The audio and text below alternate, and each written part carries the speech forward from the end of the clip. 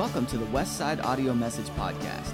We hope you enjoyed today's message, and if you're looking for more ways to connect with Westside Assembly of God, feel free to check us out at www.westsideag.org. You'll find all the information about our service times, upcoming events, and opportunities for you to plug in and get connected with Westside Assembly of God.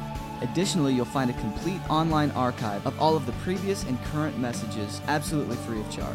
We hope you are encouraged by this week's message, and thanks again for downloading the Westside Audio Message Podcast.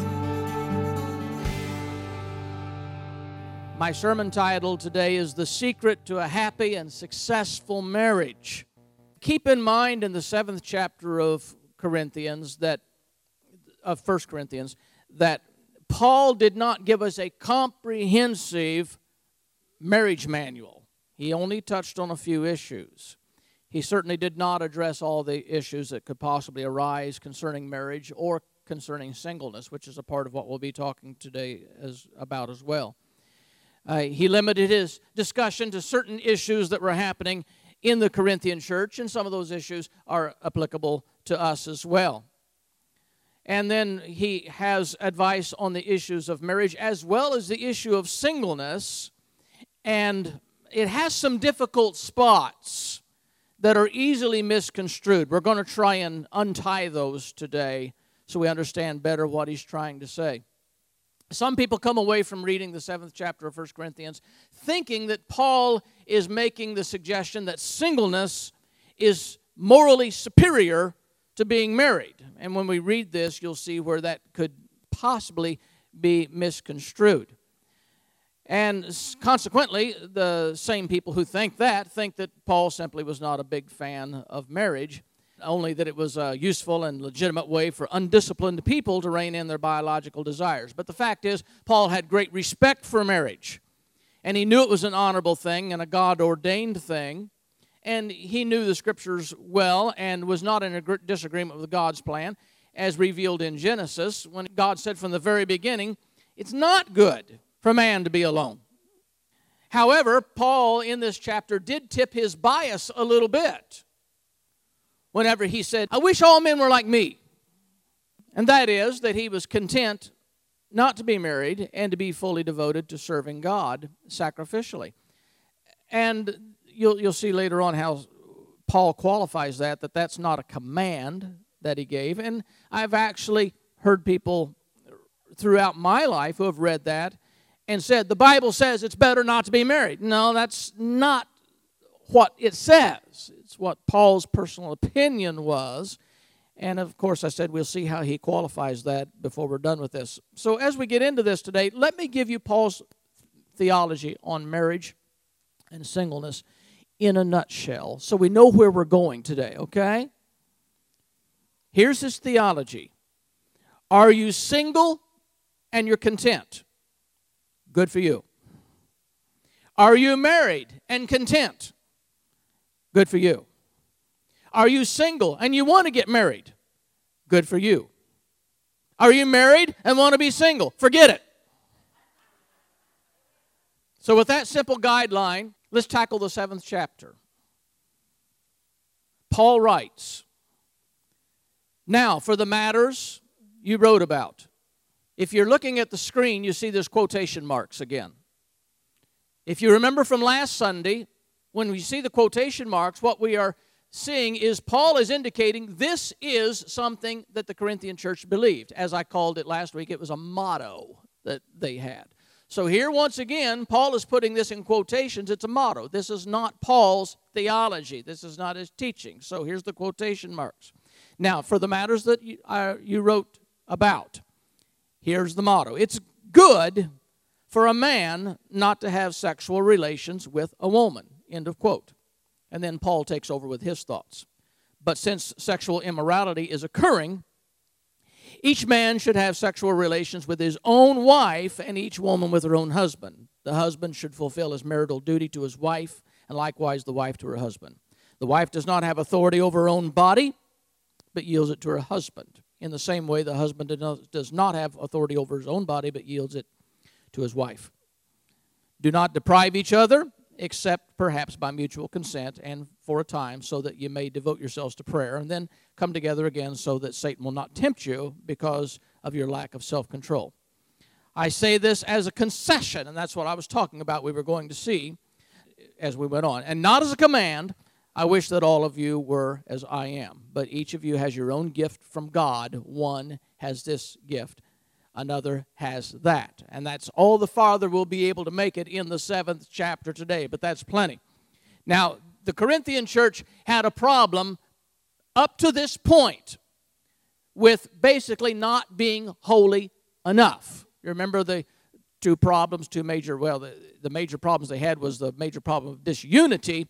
But within the context of this disunity, they were divided over the issue of this man that was having this torrid affair with his own stepmother. And that was a problem of a sexual nature. And then, in the previous chapter, Paul spent some time talking about how unrighteous it is for a man to be joined to a prostitute, because there's this spiritual dynamic that happens, a spiritual connection there that is an affront to God, making themselves one with somebody who is obviously very ungodly. And now in the 7th chapter, Paul goes to the other end of the spectrum. Even though we're still talking about a sexually related problem, he goes from the immoral side over into a problem within the context of marriage. Now, in the Bible, I know we all know this, but let me put this in very concise terms. In the Bible, there's only two kinds of sexual activity. There's that which happens within a marriage between a husband and a wife. That is good, it's legal, it's permitted, it's God-designed. And then the second class is everything that happens outside marriage between a man and a woman, and that is called sexual immorality. Two different classifications. Paul has dealt with sins in the other classification, sexual immorality, in a couple of ways so far. Now, he's dealing with a problem inside the marriage. He's forced to address an issue that amounts to basically extreme asceticism. I'm throwing out a $2 term there that many of you will pick up on, but I want to simplify this. It's just asceticism is just a severe discipline, self-discipline, that avoids all forms of indulgence for religious reasons. And extreme asceticism is practiced by the kind of people that we would typically say, and I hate to use the hackneyed old term, but you'll understand, so heavenly minded, you're no earthly good.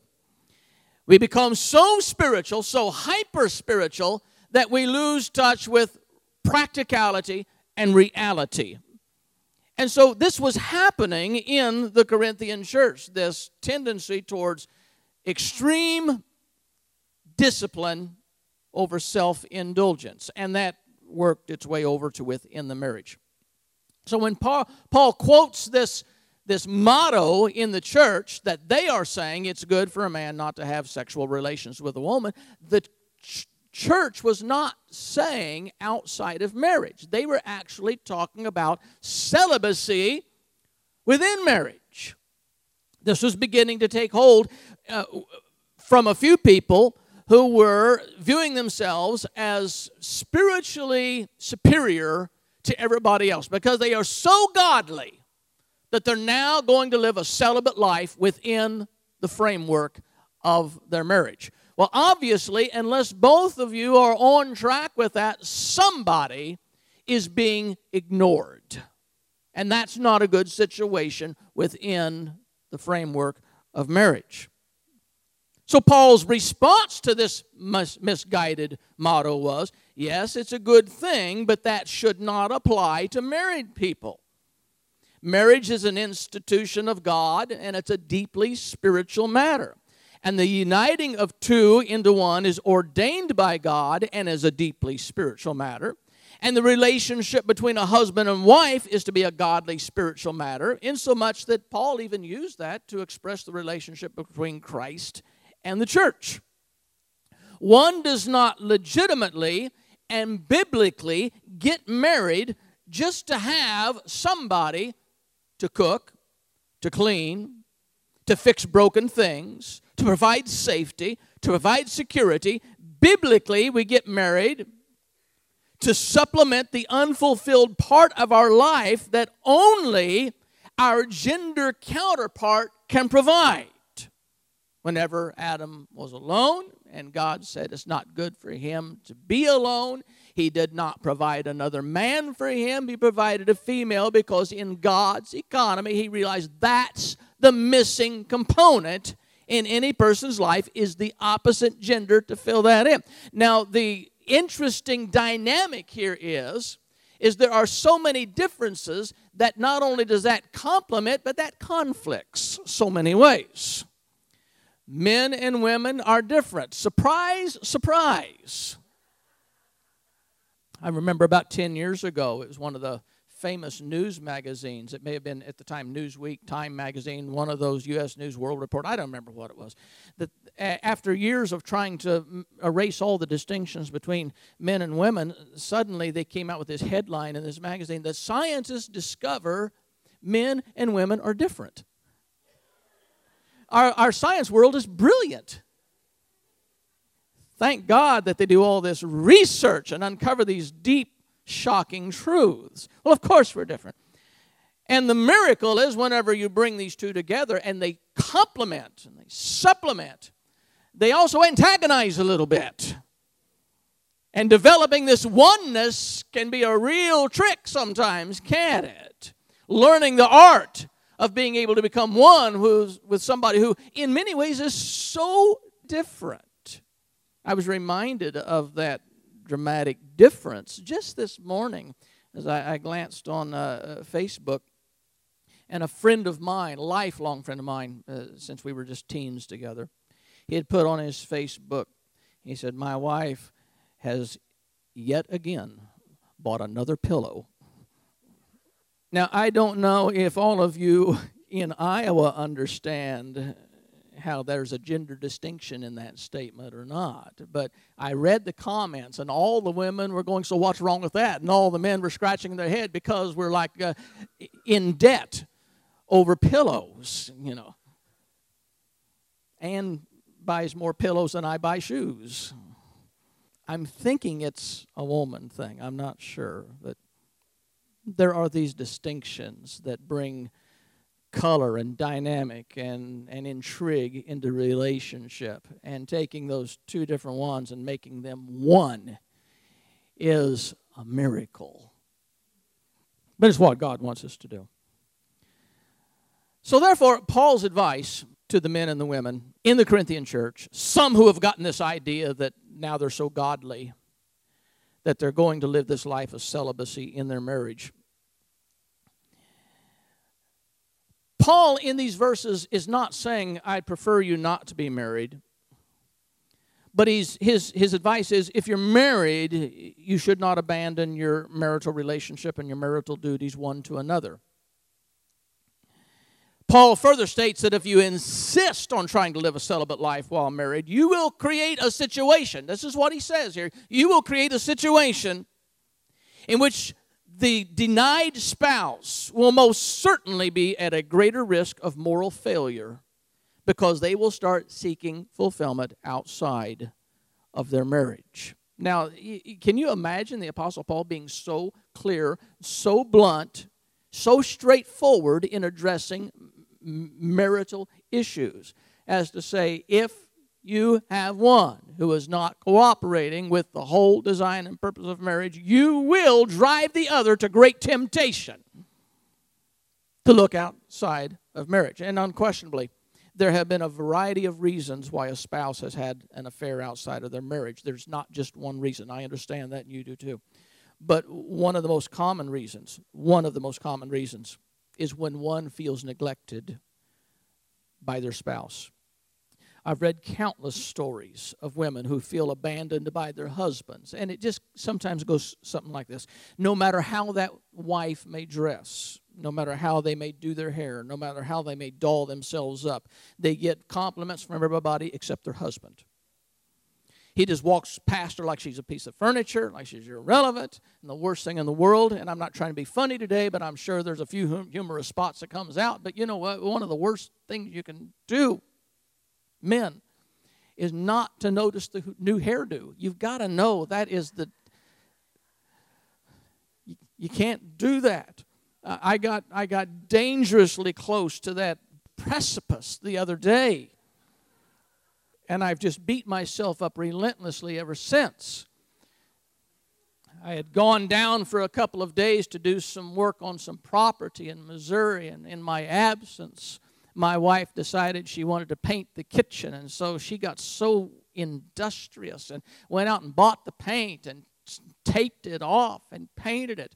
And when I came home, she stood in the kitchen just smiling and grinning, and I went and got a drink and went back and sat down. And finally, after I made 2 or 3 trips in the kitchen, she stood in the kitchen and said, "Would you come in here, please?" I came in, and like a dummy, I said, "Yeah, what do you want?" I painted the kitchen. Well, I couldn't compliment her enough to make up for my negligence and my ignorance and my short-sightedness. And it really was a wonderful, magnificent thing she did.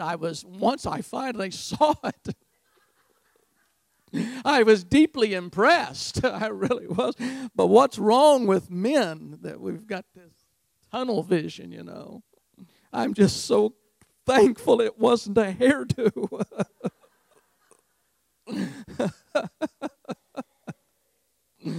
Oh, man, you have to be so careful. But, the women, they do all this to be seen. And if the husband doesn't notice, it's crushing. My wife, I love that she gets all gussied up for church on Sunday. I constantly admire her. And it goes something like this. She's just primping and preening and getting herself all dolled up on Sunday morning, and more Sundays than not, I look at her and I say, "You look particularly ravishing today." And the next thing she says, it's a script we've got. We've been practicing this script for years. "You look ravishing today." She says, "You're so blind." I say, "There's nothing wrong with my vision." She says, "I feel sorry for you." I say, "You're still beautiful." She says, "Whatever." Why do women do that? Because they keep wanting to come. That's what it is. Keep it coming. Whatever that response is, code is, "Give me some more." It's been going on for years. But then there's also cases where the man goes on the prowl because the wife has neglected him. She's too tired, too sick, too preoccupied, too depressed. Nothing left. She's given it all to the kids and the neighbors and the church and the women's sewing circle. And he feels like he's nothing but a steady stream of income. So that's why Paul gets so pointed and so graphic in this passage. He knows the stress and the dangers that come from a spouse that emotionally and physically abandons the other one. And so in essence, Paul says this. He says, celibacy is great. It has no place in a marriage. Not just when one votes and elects to do this. You didn't get married to practice celibacy. If you try that, you will bring temptation and stress and destruction into your marriage. And then we hear a lot these days about women's rights. And you'll be proud to know that Paul was a champion of women's rights. Now, you won't hear people say that a lot. They think Paul was a misogynist, and he wasn't. Later on in the book of Corinthians, you're going to see there's a part there where Paul said women ought to remain silent in church. And that's where people always go when they go back and pick up the story of Paul and the writings of Paul and the attitudes and the theology and the philosophy of Paul. Say, what a misogynist. And that's why they write off the Bible as being so antiquated and non-applicable, because we are enlightened people today, and we realize that women's rights has made great advances since those old archaic days when Paul wrote these words. But I want to tell you something. That is a total misunderstanding. And I'm going to explain to you what Paul meant whenever he said women should remain silent in church, but I'm not going to do it today, because I want you to come back every Sunday until we get over there. I've got a great explanation for this. And it has nothing to do with taping the women's mouths shut when they come in church. I promise you. Stay tuned, as they say. But I'm going to take you to this passage in the 7th chapter where you see that Paul, as a godly Christian theologian, recognized the need of women's rights. This other phenomenon that's happening alongside this issue in this passage doesn't appear very readily in our modern day reading of the passage. But when you put this passage in its cultural backdrop, you can see that Paul is saying something very revolutionary, very shocking in his day. He's going against the cultural grain in a culture where women obviously were treated like second-class citizens, and they were maybe only a notch or two above slaves. They were not on the social level of men, but that's not what Christ taught. That's not what Paul taught. That's not what the church promoted. They were in a culture where that was true, but that was not Christianity. And Paul was the first to advance this, that this is not the way we view women in Christianity. First of all, I want you to notice in this passage that Paul indicates both husband and wife have equal mutual duties one to another. Not just the wife to the husband. The husband has a duty to the wife. You have a responsibility in developing your relationship with your wife constantly and being sensitive to her needs and seeing the paint job and seeing the hairdo. You have a responsibility. You have a duty. She is a person with emotional needs, and she has those needs met first and foremost by her husband. You have a duty, mister. And if we have lived too long under a modern culture in church that has minimized the responsibility of the man, and his only responsibility is to bring home a paycheck or provide security or provide safety or be that tower of strength, then you're missing the whole point. There's a lot of intricate stuff that goes on that men, you have duties. And the one thing that Paul does is he says, both of you equally have responsibilities. Men, you're not getting off the hook. The obligation of the husband to the wife is the first thing that Paul mentions. So when he starts saying that you two have duties, he doesn't start with saying, first of all, first and foremost, wives, you have duties to your husband. He takes the husband to task first. Now, that's something you may not have noticed, but that would have been a reversal of the order in that culture for him to start with the husband in chastising him or correcting him. He would have started with the wife in that culture. And then if there was anything that the husband needed to do, he would have said, and by the way, men, you could do a little bit to help this out as well. But Paul starts with laying it out on the husband first, totally countercultural in what he does.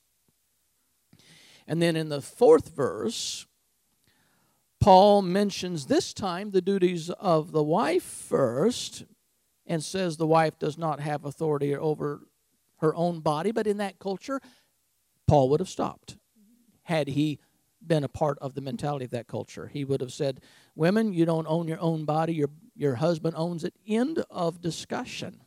But here's where once again he goes counter to culture and he says, and men, you do not have control over your body. That belongs to your wife. In other words, what he's saying, there is a mutual surrender here in the marriage relationship. That you don't have two autonomous people. You have two people who are yielding themselves to the other in every way. We're not just talking in the physical way. We are talking in every way you are yielding. You are submitting. And a lot of times we've thought about the many years that they've taught about women ought to submit to their husbands, and we understand that. But we're missing the point that Paul put forward about men submitting to their wives. And I know that raises the hackles. Sometimes, I will not submit to my wife. Now I know what the problem is in this marriage. I'll have an appointment with you tomorrow. He said there is a mutual submission. That's the way relationships work. Giving and taking, and more giving than taking. This principle is critically important to understand for a healthy marriage. It harkens back somewhat to the previous chapter in which Paul teaches our body belongs to God. Remember that? Your body is the temple of the Holy Spirit. You are not your own. You are bought with a price. Now, for the Christian married people, there are two levels of relationship. There's a relationship where your body belongs to God, and you honor Him with your body. And the second level of relationship is your body belongs to your spouse, and you honor your spouse with your body. So, these two things both add up to surrender. They've entered into a covenant as marriage people in which they concede autonomy over their own person to each other. One of the big problems we have in marriage is the failure to understand this principle, this God-ordained principle of mutual surrender. Couples who are determined to play king of the hill in their marriage will struggle their entire marriage to keep it together. Two autonomous, independent people who said, we will be married, we will share a house, we'll maybe share a bank account, but we're going to live our own lives. You do not understand the God-ordained design of marriage is you don't live together to be two independent, autonomous people. You live together to become one, and you become one by mutual surrender. And then Paul said, do not deprive one another. Now, if you could read Greek, I don't read Greek. I use a concordance to find Greek words. I'm not a Greek scholar. Greek scholars would be embarrassed of my attempts at Greek.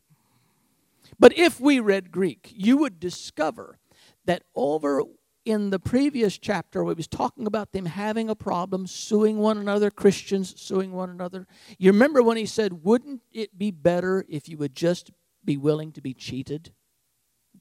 That was the word that was translated from the Greek word. It's the exact same Greek word that is translated deprived. So even though the translators chose a different word to bring into the English, it was the same word that he used when he said it would be better for you to be cheated than to go to lawsuits. And then he comes over here and he says, do not cheat one another, which maybe cheat's not the best word, maybe deprive's not the best word. But get the understanding. Same Greek concept. In other words, there was something there in this cheat or in this deprive that it's not a proper relationship to have. If you're mistreating your brother and trying to sue him, you're cheating him. If you're depriving your spouse, you're cheating them. There's something that's out of kilter here. So Paul makes this point that one spouse is trying to force an unwilling spouse to live in this arrangement of marriage celibacy, and it's basically defaulting on the marriage agreement. And Paul says this is morally wrong. Folks, if I was making this up, you could stone me. But since it's God's word, you're only stoning the messenger. If both decide they're happy to live in a platonic relationship, more power to you. Everything's grand. But one cannot independently opt out of or ignore the relationships and the commitments and the duties to the other.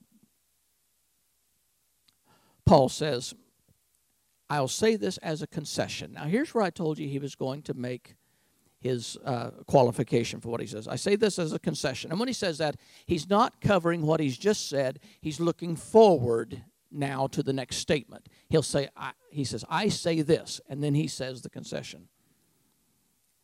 Not a command, I wish all of you were as I am. But each of you has your own gift from God.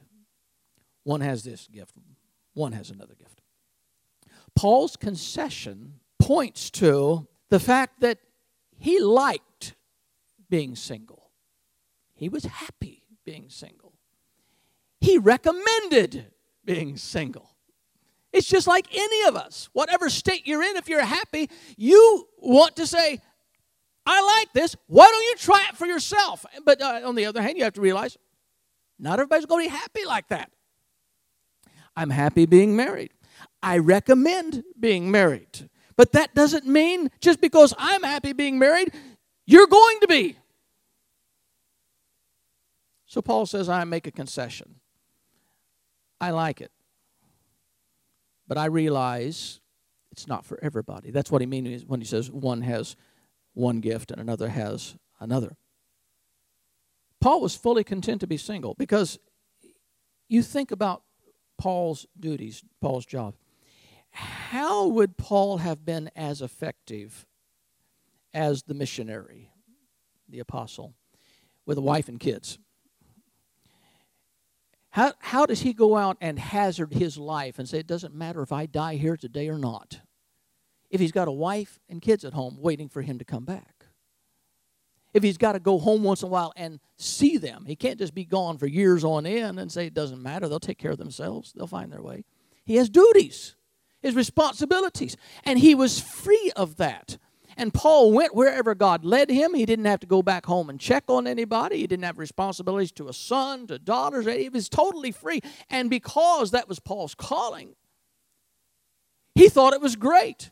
I am free to serve God. Now, when we carry that to an extreme, some people have thought that Paul was implying that if we will all just not get married, we'd be free to serve God. You realize if we all did that, there'd be very little Christian population left after a while. Paul's saying, I like my lifestyle.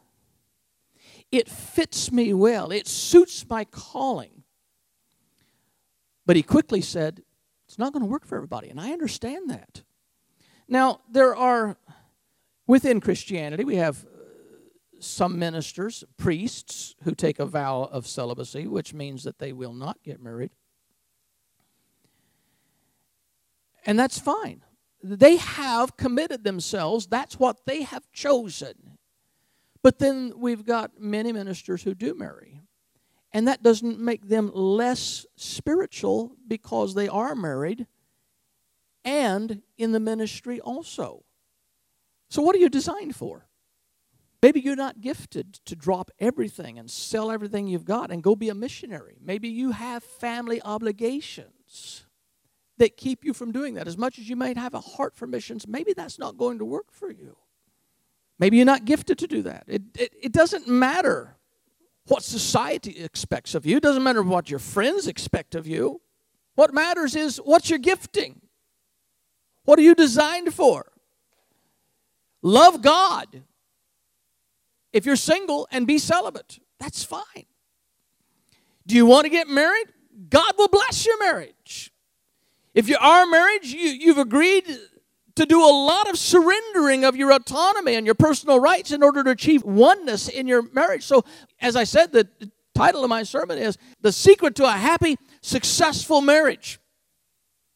And we've hit on that. The secret is surrendering totally one to another in your relationship so that their priorities become, as far as you're concerned, your priorities. And you say, well, isn't one going to get their way the whole time? Not if both are surrendering. When you're both laying it all on the table, there's negotiation there.